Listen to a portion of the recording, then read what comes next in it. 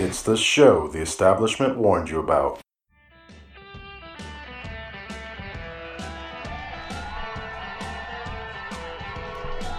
And thank you for joining us today. This is Dr. Tommy Show live from Wesley Chapel, Florida, featuring America's Free Market Doctor, myself, and America's Free Market Nurse. Good morning. And we are joining you live, as always, on Wednesday to bring you the latest and greatest in all of the ongoings in concierge medicine and direct primary care, and also free market medicine in general, but also just the latest in all of the important things that you should know about, including the recent unfortunate terrorist attack in New York City, which we'll cover later.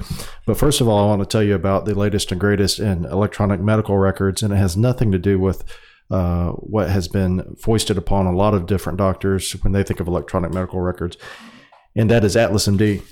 Atlas MD is your one-stop source for all things membership medicine, including direct primary care doctors and concierge medicine, because it includes a electronic medical record. It includes a billing solution for managing memberships. It includes a messaging solution, and it includes so much more. If you're interested in learning about it and interested in having a free trial for 60 whole days, go to askdrtommy.com and click on the special offer for Atlas MD, and then you can sign up and be on your way in about 5 minutes. And today is also the open enrollment date for a lot of people, so we want to talk a little bit about open enrollment and the different things that you should be on the lookout for when you're picking an insurance plan.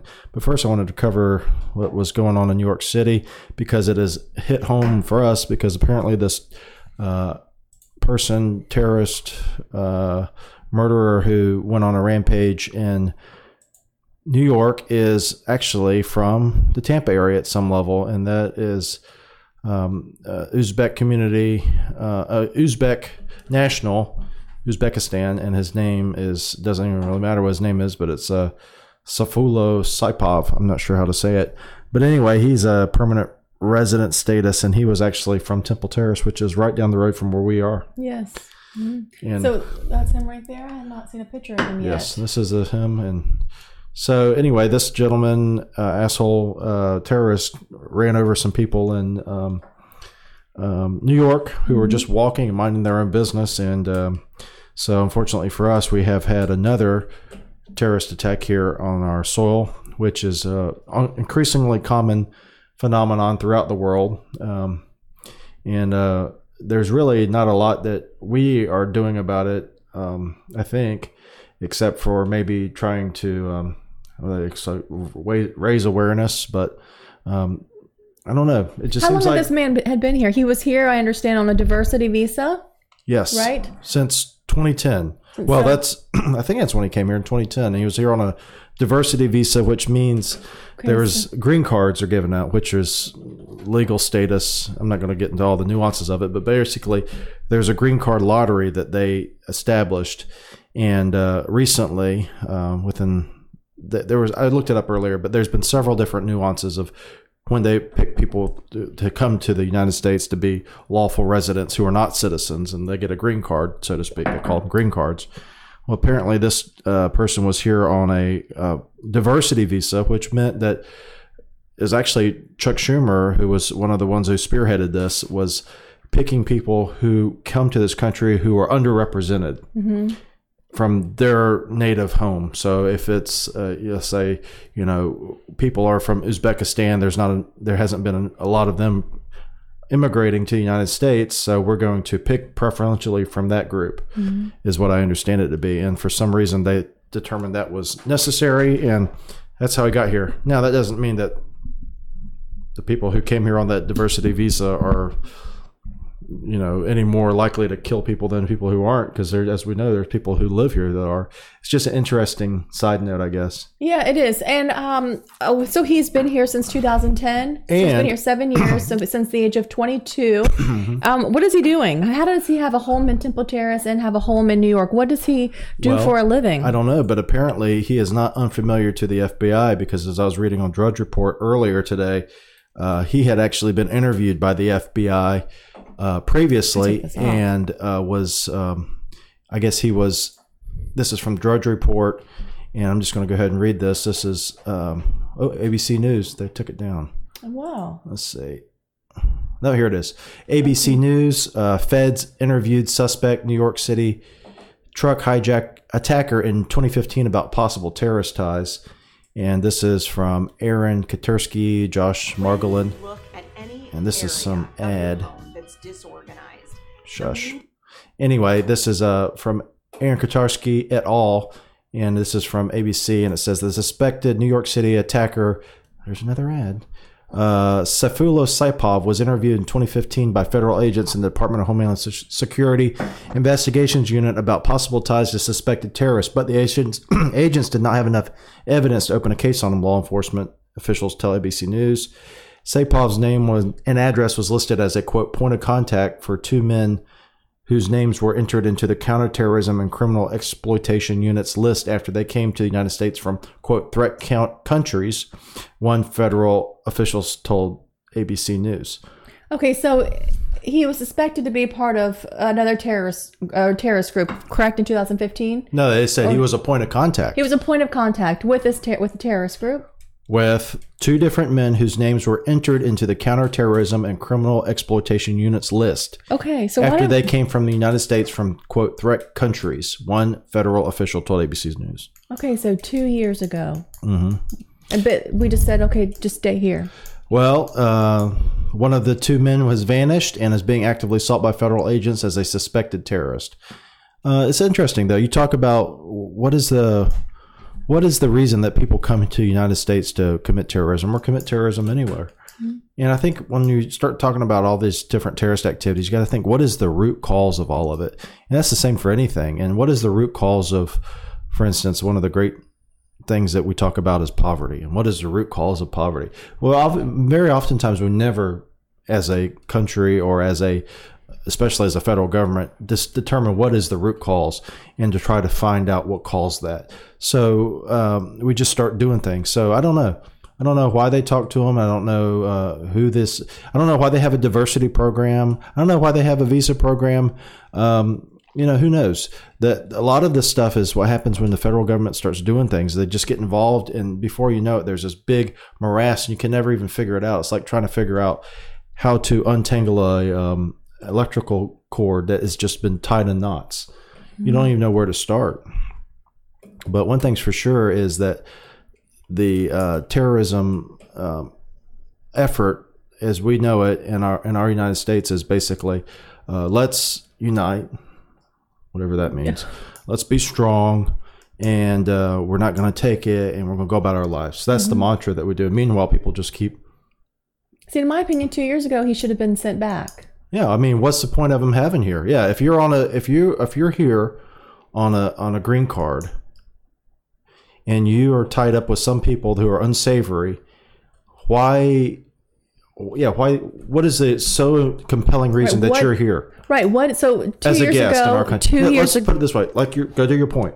Well, it was 2 years ago. Why wasn't he sent back? What was he doing that was so wonderful? What was he doing with the United States or for the United States? What was he giving to, make... What was he contributing? Yeah, what was he doing? What was he contributing to the United States that we needed him back here? We needed him here so badly. Saipov, 29, came to the United States from Uzbekistan through a diversity visa program lottery in 2010, making him a legal permanent resident of the United States upon arrival. He has lived in Ohio, Florida, and most recently Patterson, New Jersey, where federal agents interviewed Saipov in 2015. Now, yeah, so what is it? This guy's lived in Ohio, Florida, and Patterson, New Jersey. What is he, like a locum tenens doctor that just travels around from state to state working? What is it? What is Saipov? I don't know. The media doesn't do a very good job of fighting things like this because this doesn't really interest them. Now, it'd be more interesting to them if Saipov killed those people with a gun.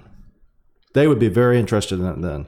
So now probably nothing will ever come of this. Just like the Las Vegas thing. Who knows what happened. Right. So this man is now being treated for a gunshot wound to the abdomen. He was shot. That we'll probably end up paying for. I doubt he's absolutely. Well, maybe he signed up already. What, for insurance? With the ACA. Well, the exchange. Maybe he got through the exchange already, and maybe we're already subsidizing him. That's true. Hopefully. Don't want him to end up with a big bill from the hospital where they fixed him. Anyway, stay tuned for that. Also, so November 1st is where a lot of people are eligible now for open enrollment. So now in the United States, you can only buy insurance during certain times of year. Very small window. Yeah. Health insurance. If I buy a car tomorrow, I can go get insurance from anybody I want. I can get it. I can quit my insurance. I don't have to have any special subsidies. I don't have to tell them anything about my household. Mm-hmm. But now, so it starts today, November 1st. And November 1st what's the window? Do you know? Till December 15th. Okay. So you have 6 weeks to decide. Actually, this is from when I don't know if this is when the ACA has maybe been open for a long time. Who knows? Wait, no, I tried.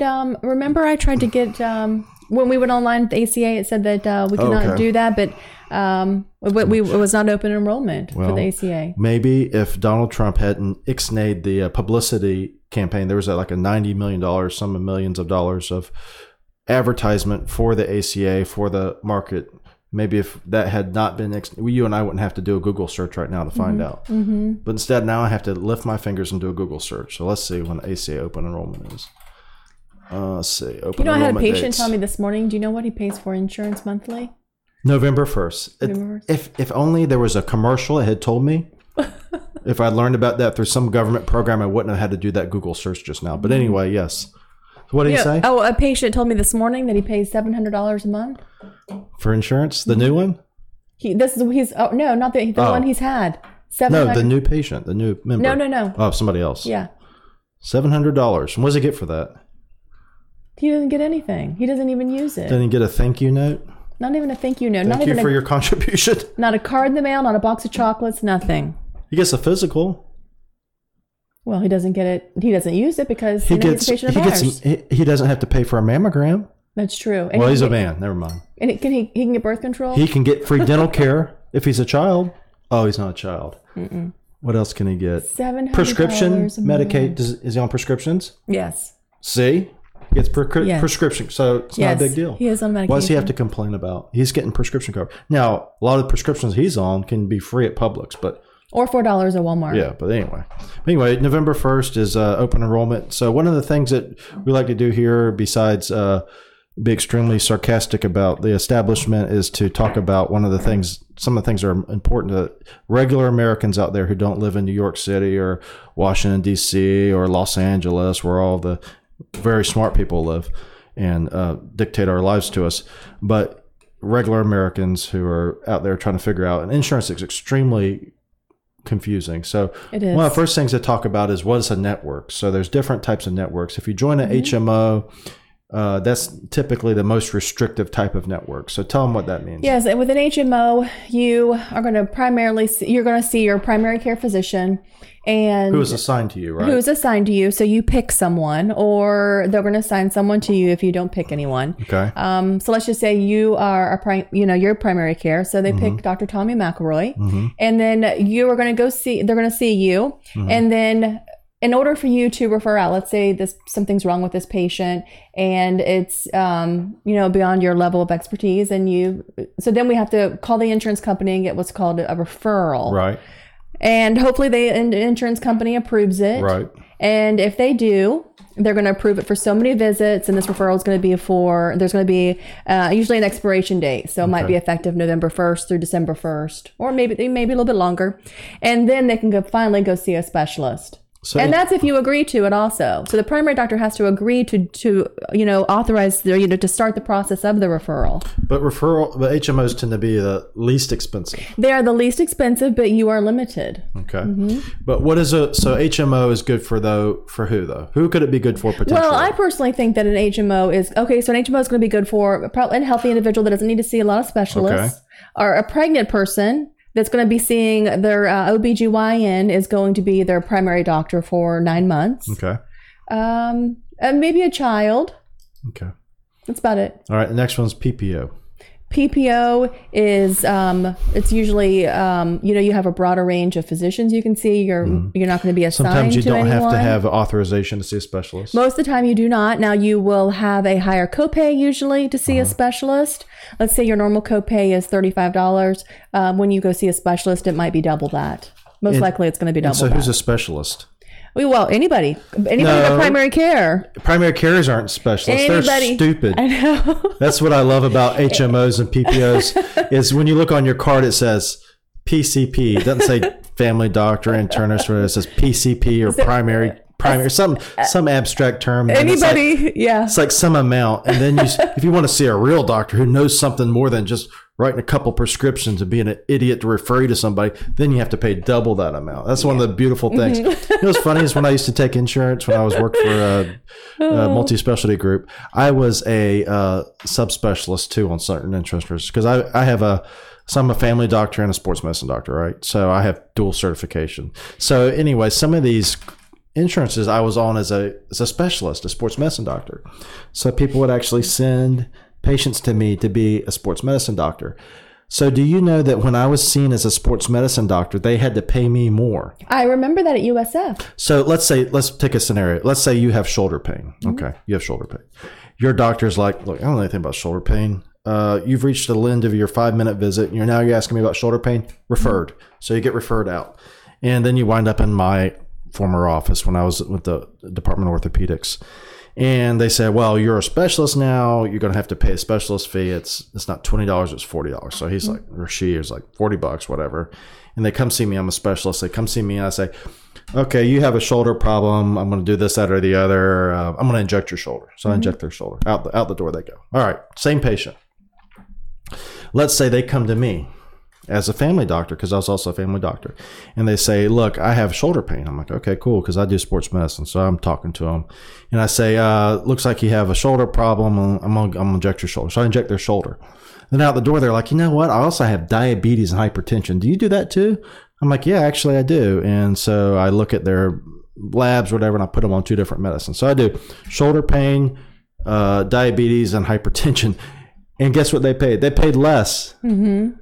Because I was then a stupid family doctor and not a specialist. I remember that. All you doctors out there. I remember Anna Maria at the front desk. All you sports and family medicine doctors. And coming back and saying, oh, this person needs a referral because they're going to see you for this shoulder injury or knee injury or whatever. They're going to see you for sports-related injury. Yeah. And so anyway, yes, it was the process was a little bit more difficult. Mm-hmm. Mm-hmm. So that's HMO and PPO is the basic 2 differences. That's it, really, for insurance, I think. I mean, there's something called EPO. EPO. I'm not sure what we're that not is. Insurance specialists, so don't go like taking our stuff to the saying, oh, Dr. Tommy and Tracy misled me. Mm-hmm. If you need an insurance question, ask an insurance agent. We're just trying to give you general information. Right. I'm not sure. I don't know what an EPO is. EPO is like a brand of PPO. Okay. I think. All right. It's like a more restrictive PPO. Because sometimes we have PPO members here who have to have something like...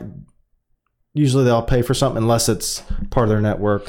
Right. Well, of course, we're always going to be out of network. So with a PPO, you can, you've got, with your deductible, you have in-network or out-of-network. Mm-hmm. So if you see an in-network physician, your deductible can be less, your copay is less. They're going to pay, your insurance company's going to pay more. And you can go to out-of-network as well, which is what we are considered out-of-network. And then sometimes if you have that restrictive PPO, they won't pay for anything that's out-of-network. It's like sometimes they'll pay for like 60% out-of-network, 80% in-network, or 100% in-network. But some of these PPOs are so restricted, they say, look, you have PPO, and you will pay this, but if you go out of network, we don't pay anything. I think that may be the EPA, but I'm not sure. Well, I don't know. I'm not sure, but we do have a few patients here that have no out-of-network benefits. Yeah.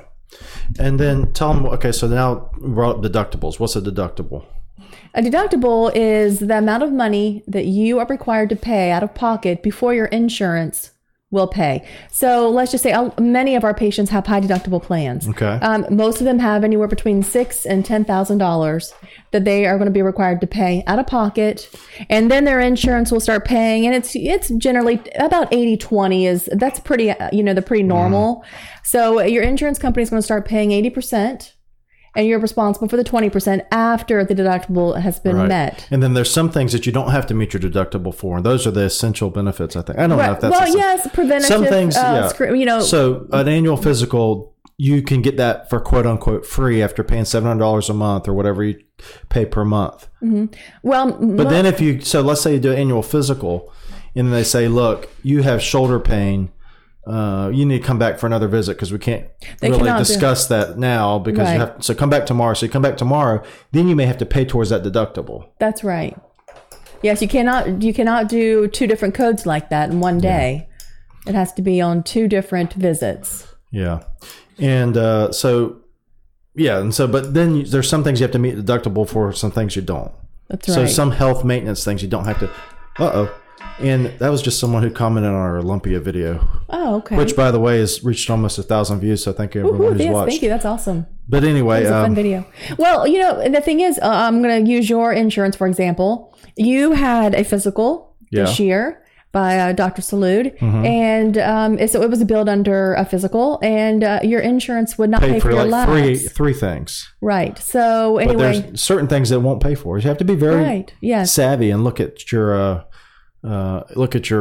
Like some patients come in here, they have insurance, and we'll say, look, do you want us to bill your insurance, or do you want to pay us what the members pay for labs? So members pay here like $40 or $45 for the 5 labs that we do. It's less than $40. Okay, $39 and some change. So we'll do a physical blood count, a metabolic panel, a urinalysis, a thyroid stimulated hormone, and a urinalysis, and then we'll just say, do you want us to bill insurance, or do you want to pay us just the member price, which is basically what the lab charges us? We charge the members. And a lot of times they'll just say, I'll just pay you, because they may come back where, they covered the blood count, sure, but they didn't cover the urinalysis.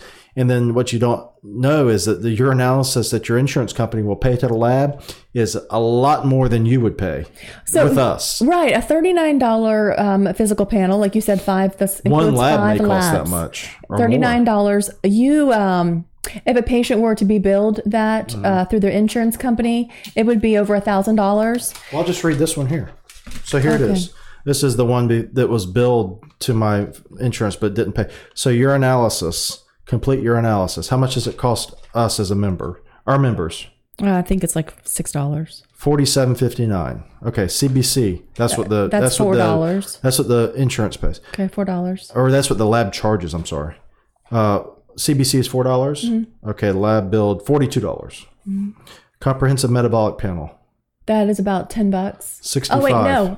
How much is that? $65? Oh, a CMP is actually I think $6. Okay. $7.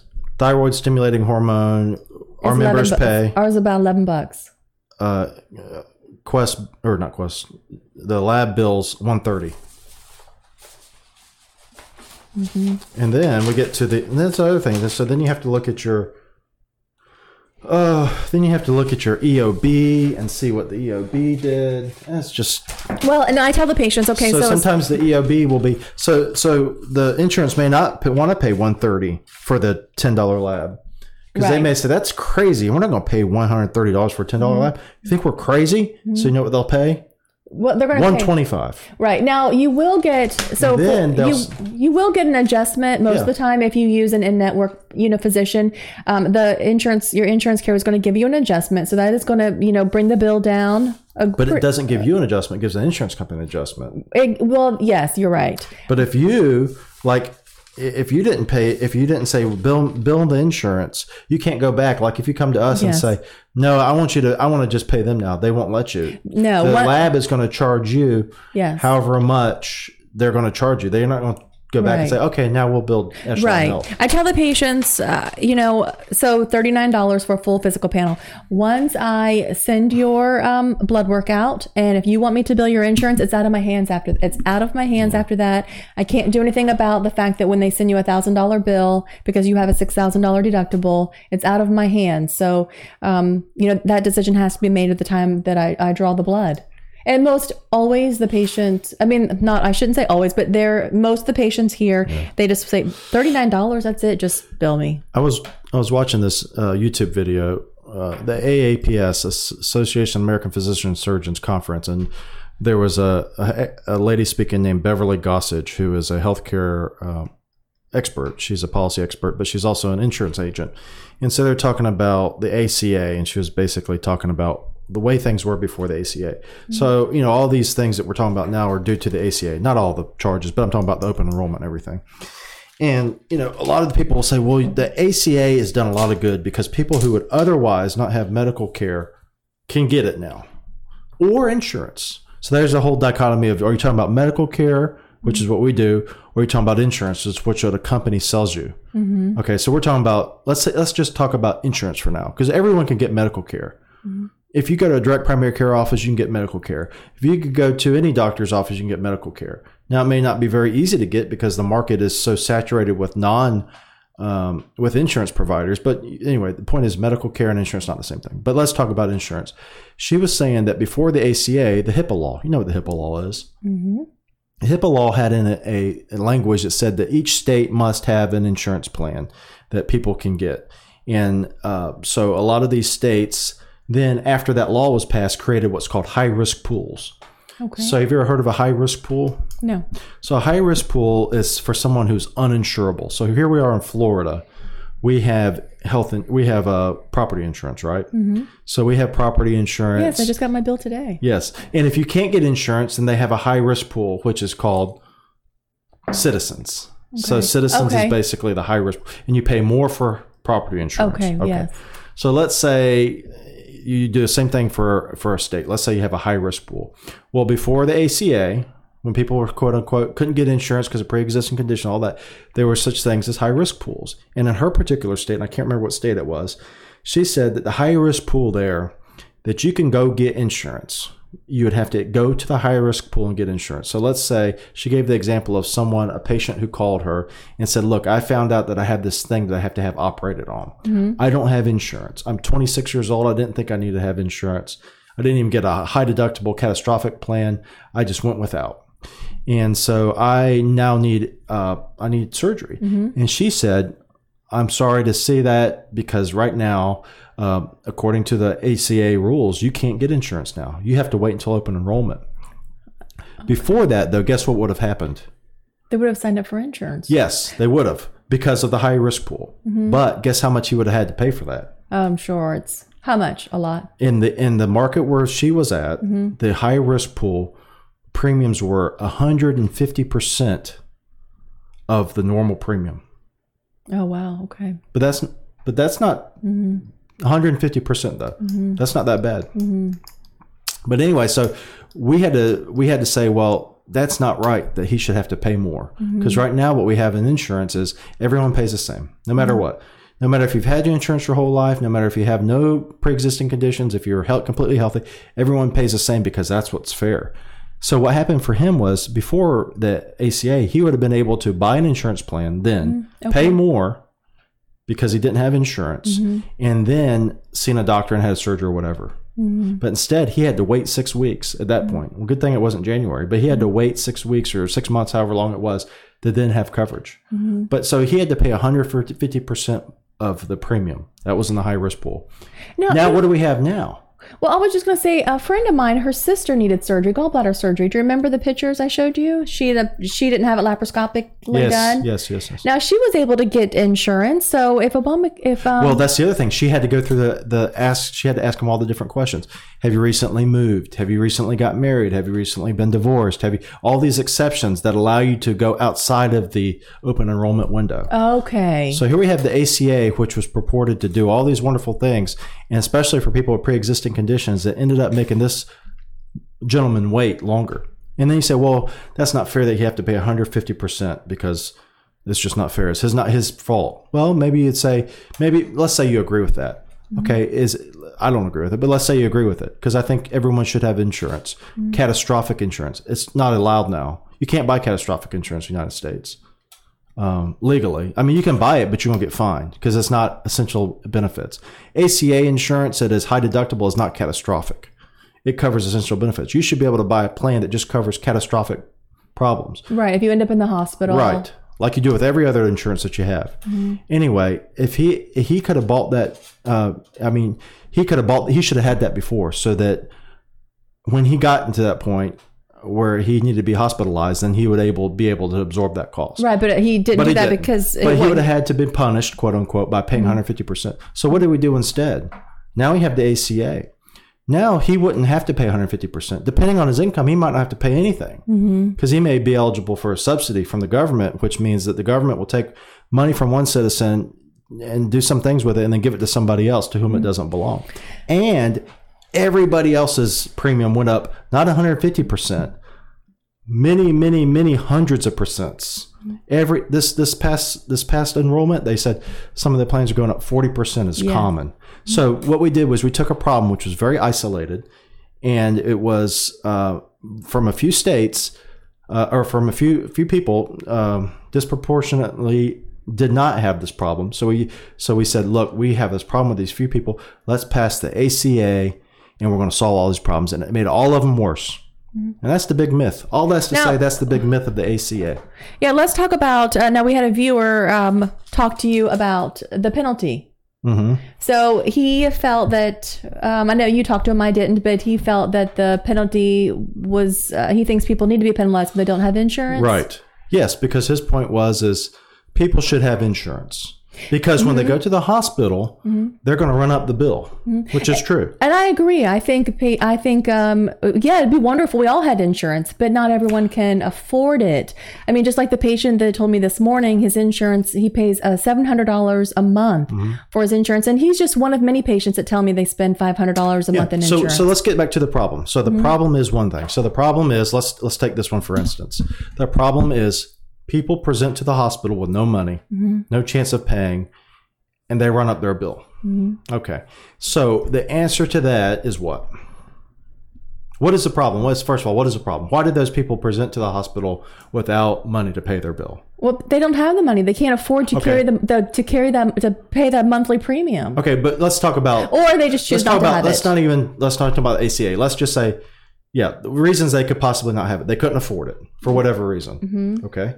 They were irresponsible, meaning that they didn't choose not to get it because they said, look, I'm not going to get sick. I'm young and healthy. Nothing's going to happen to me. And if I do get a problem, then I'm going to go to the hospital and I'm not going to have to worry about it anyway. They'll bill me. I'll go to collections. Who cares? So those are two reasons. Third reason is whatever. So let's take those two reasons. So what is the solution to that?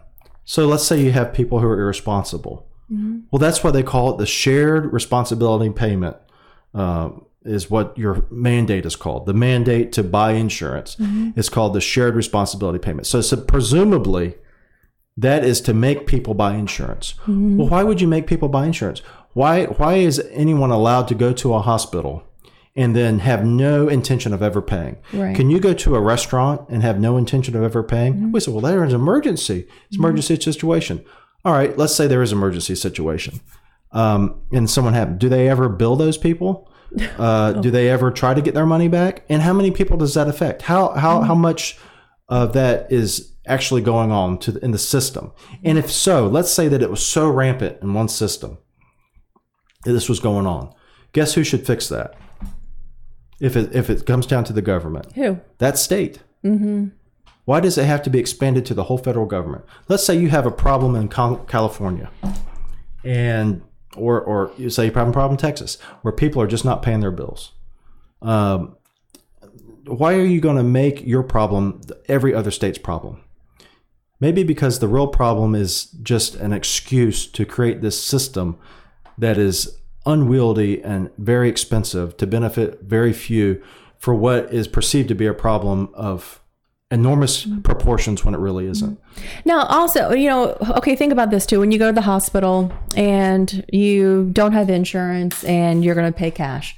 So they are going to bill you, let's just say $10,000. And then you're like, oh, by the way, I don't have insurance. And they're like, okay, we'll give you the cash price. Right. All of a sudden it's $2,500. Right. And then if you look at that YouTube video, the Beverly Gossage, she talks about that. Not that particular, but she said when she was a young person, they had 6 children in their family, and they went to the hospital very infrequently. Hospitals were used very infrequently. And when they did, the people just paid the hospitals. And so the hospital prices were much less expensive back then. You may say, well, that's technology. MRIs cost a lot of money, this, that, and the other. That's besides the point. The point is there is no, like you said, people don't bear the brunt of the cost of the hospital. They do not pay for it largely. They have insurance to pay for it. Or they don't pay for it at all. Someone else pays for it. Right. They may even have insurance that pays for it that they don't pay for because they have a subsidy. So you've removed the most important person out of the price equation. That's the consumer. Or, I'm sorry, not the consumer, the payer. You've removed the payer from the price equation of healthcare transactions largely, because the payer is not the consumer. The payer is an insurance company, which is paying you for claims with someone else's money. Right. The most ineffective way to spend money is to spend someone else's money on somebody else. Mm-hmm. That's the least effective way to spend money. According to Milton Friedman, there's 4 ways to spend money. You spend money on yourself, you get the best deal. You spend your own money on somebody else, you usually have the cheapest price. You spend someone else's money on somebody else, and that's the worst way, and that's the way the government spends it. Mm-hmm. Or you can spend someone else's money on yourself, like when you go to your company gives you an allowance, you're going to spend every cent. Yes. And 1 little cent more than of your own money. Yeah. We need to see a breakdown. Like, I'm going to go back to my HOA, because I think it's an example of just how the government works, So the HOA, I just received my budget for 2018. Mm-hmm. And the fees on their coupon books, $750. Mm-hmm. Administration fees, $8,000. Mm-hmm. Just, if they were paying that out of their pocket, come on, you don't really But you're paying with someone else's money.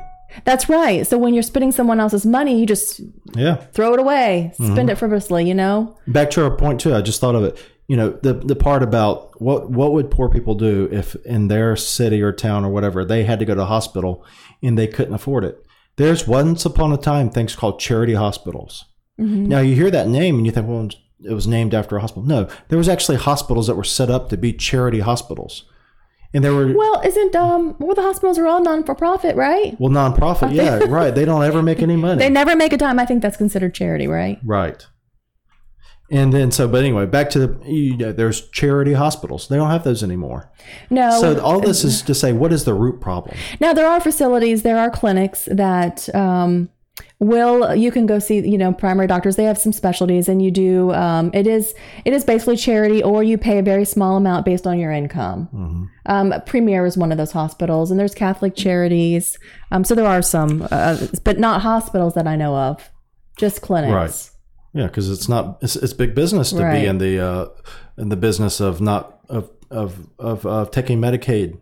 Mm-hmm. Medicaid is what used to be what you would consider charity. But it's not. Medicaid's big business, just like food stamps is big business. Mm-hmm. We talked about it, or I wrote about it in an article. I wrote about the, what is it called? It's on my Ask Dr. Tommy blog. It's about, I think we talked about it last time, about where the money goes for poverty spending. You made Uncle Sam and his buddies rich. And it says the top 4 richest counties in the United States are in the communities surrounding Washington, D.C. To round out the top 10, there are a few places in California and Colorado and 1 more in D.C. It says, since declaring a war on poverty in 1964, the United States has spent $22 trillion on government programs to end poverty. The result? Today, 14.5% of Americans are considered poor, essentially the same number as in 1964 when LBJ's war began. But few people have been lifted out of poverty by these programs. All the spending has not been for naught. But while few people have not been, all the spending has not been for naught. In fact, one of the clearest beneficiaries of government welfare programs are businesses. Approximately 18% of all food stamp spending in 2013 went to Walmart alone. That's billions of dollars taken from one American and given to another American to whom it did not belong, and then given to Walmart. Board members and executives of large businesses like Walmart and Berkshire Hathaway are often tout the virtues of higher taxes and social welfare spending. This is, of course, shocking. Mm-hmm. So, Bex, you look at the Medicaid. So all the poor people who are running around getting Medicaid would better be taken care of more cost effectively in a charity system. Mm-hmm. But that would cut out somebody. Mm-hmm. So Madison works with someone. I'm not going to state, where she works or anything, but Madison works with this 30-year-old female, no children. She lives with, another couple, and Madison and her having this conversation at work. She is on Amazon Pantry, I believe is what it's called now. And Madison's looking through and she sees some type of chips. And this 30-year-old female who, she has a job, she has a car, she's carrying a Michael Kors purse, asks my daughter, "Oh, do they take EBT?" And what did Madison say? Madison said she was just shocked. And then she said, "I don't know." And then she said she was thinking to herself, "You mean I should just give you the $80 from my pocket?" Because Madison works. Madison works, and she's understanding. She's learning how, taxes, how taxes work. And what EBT is. She's just learning about that. And she, of course, she was like, why would this girl be on EBT? She's a 30-year-old female with no children. She's single. She works the same job. Madison clearly hates poor people. No. No, Madison does not hate poor people. This person is not poor. Now, some might think she's poor, but she's carrying a Michael Kors purse. She has a car. She has a roof over her head. Michael Kors likes the fact that she doesn't have to spend her money on... Yes, so she can buy more Michael Kors purses. Well, we had a new member join today, and we were talking about, health insurance and all that. And he was saying, a lot of the things you say makes perfect sense. And a lot of things we say is common sense. If you talked about it to the just random individual on the street. But we think it is, yes. But the way it's construed is there always is a front man for any of these things that are designed to take your money and transfer it to somebody else. There's always a front man, and it's always someone who is someone who you feel sorry for. So let's talk about spending, any type of spending. Let's talk about public school spending. If they ever talk about changing public school spending, so public schools, I don't like to call them public schools, we'll call them government schools. Government schools are schools that are run by the government. The local government runs the schools, right? Funded by the government, run by the government. Now, if you ever talk about taking some of that money out and giving it to students to go to quote unquote private schools, well, then you're going to hear a hymn and a big uproar about it. Why is that? Well, because you're stealing money. Yes, they want that from the government schools and giving it to private schools. Mm-hmm. Well, where does that money come from? Do you or I not pay taxes? That's right, we do. And so why is it that we must choose to send our children with our tax money to a school that is run by the government? Now, that's we can something choose Milton to Friedman do that. said yesterday. Do you remember that he feels that our tax dollars, we should be able to allocate to whatever school we choose? Now, right now, you can have your child go to a private school, but they need to have an individual education plan, an IEP. So a diagnosis of some sort, ADD, maybe autistic, anyway, a diagnosis of some sort. And then your child can go to a private school. But my children, now I can apply for charter school, of course, that takes a little bit of a process, but it's worth it. I think it's worth it. But if I wanted my daughter to go to another, private school, there's no way I could have her, I'd have to pay $20,000. But, that's the point is though, that if you were to say that that's wrong, that you should be able to use that money, you would, the person who they'd say you're trying to hurt now is the child, because you're taking money from them and giving it to somebody else that doesn't deserve it or need it or whatever. And so if you look at it, there's always a front man, and you have to do your own due diligence to figure out, is it true? So back to our whole point, what is the problem? Why did this terrorist run over people? Well, I don't think we're ever going to look into it as the government. I don't think the government's ever going to look into it. And I'll tell you the reason. The reason is because we live in a sick culture, sick society, evil people. That's the basic reason. But what we'll do instead as the government is we'll say, well, maybe we need to tweak this law. Or maybe we need to, ban this or ban that. So I don't know if they've banned Home Depot trucks yet, but then I assume that's the next step. Is that what he was driving? Rental. Yeah, he rented a Home Depot truck. Yes. So I imagine they're going to work on banning Home Depot trucks now as the cure for it, just like they do for shootings, is banning the guns or restricting freedom somehow. Maybe we need to have more background checks on people who rent vans or trucks. That's the thing, is that's the way people think who are in charge. They think, what is the thing that is the least likely to do effect? Let's implement that. Let's implement that on a wide scale basis. So people who are poor can't see the doctor. Let's make everyone buy this expensive healthcare, and let's have the government design it. The schools are failing. The government schools are failing. Let's spend more money on the government schools and then not allow any money to escape it. Now, let's not look at the reason why the government schools are failing. And what is the reason the government schools are failing? Is it because the teachers are bad? No, I mean, there are some bad teachers, of course. There's some people the teachers that should have never became teachers. Right. But in my opinion, I think that the home life is the huge part of the reason. These children, they stay up late playing video games. Come from broken homes. Maybe a single mom's trying to, do the best she can do, and it's, she's working 2 jobs. So here, what we do is we hang these teachers out to dry, just like they're trying to do with doctors now. Patients are sick, doctor's fault. your quality measures are down. Exact thing they did with teachers. Students aren't doing well. F school. Teachers are to blame. Right. They fired almost the entire staff of a school in Dade City. All the teachers, they were fired. They brought in new teachers. But the majority of the population at this school, a lot of the children, could not speak English. Right. And so if you look at that, so what is the home life like? What is the opportunity for these children to succeed? So you keep unpeeling and unpeeling. If you're really interested, and if you're not interested in demagoguery, and if you're not interested in just saying something to get elected real quick, you'll peel back the layers. And if you're really smart, you can figure out what the problem is. Yes. And that's what happens in the market. Why does the market work? The market doesn't work because there's lots of people commanding and who have thought this out on some federal bureaucracy, and they know the exact reason how much the price of an iPhone should be. That works because the market has determined what the price of the iPhone should be, and if it doesn't work out, they're going to get punished because they're going to go out of business. But in medicine, when the government gets involved with education, we never look at what the root cause of the problem is. So what is the root cause of people not being able to pay for going to the hospital? What is the root cause of children not succeeding in school? A lot of times, if you look back at it, you know what the root cause is? What? The government. If you look at a lot of these causes of failure, a lot of the causes, if you look back on it, is because the government subsidizes it.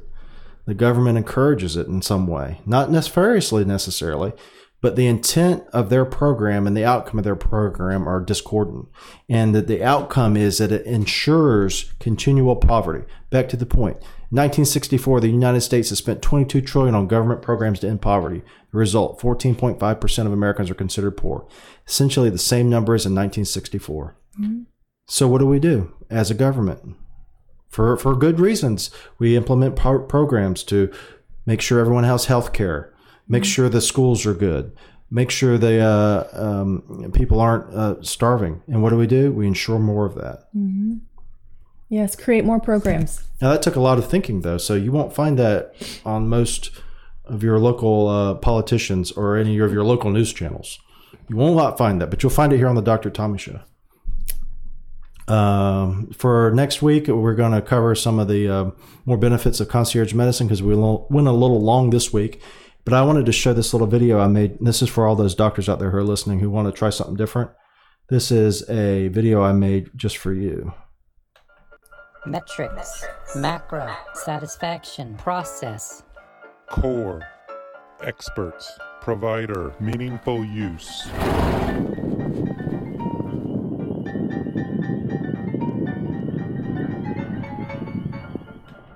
And for those of you listening, you weren't able to see it. That was basically a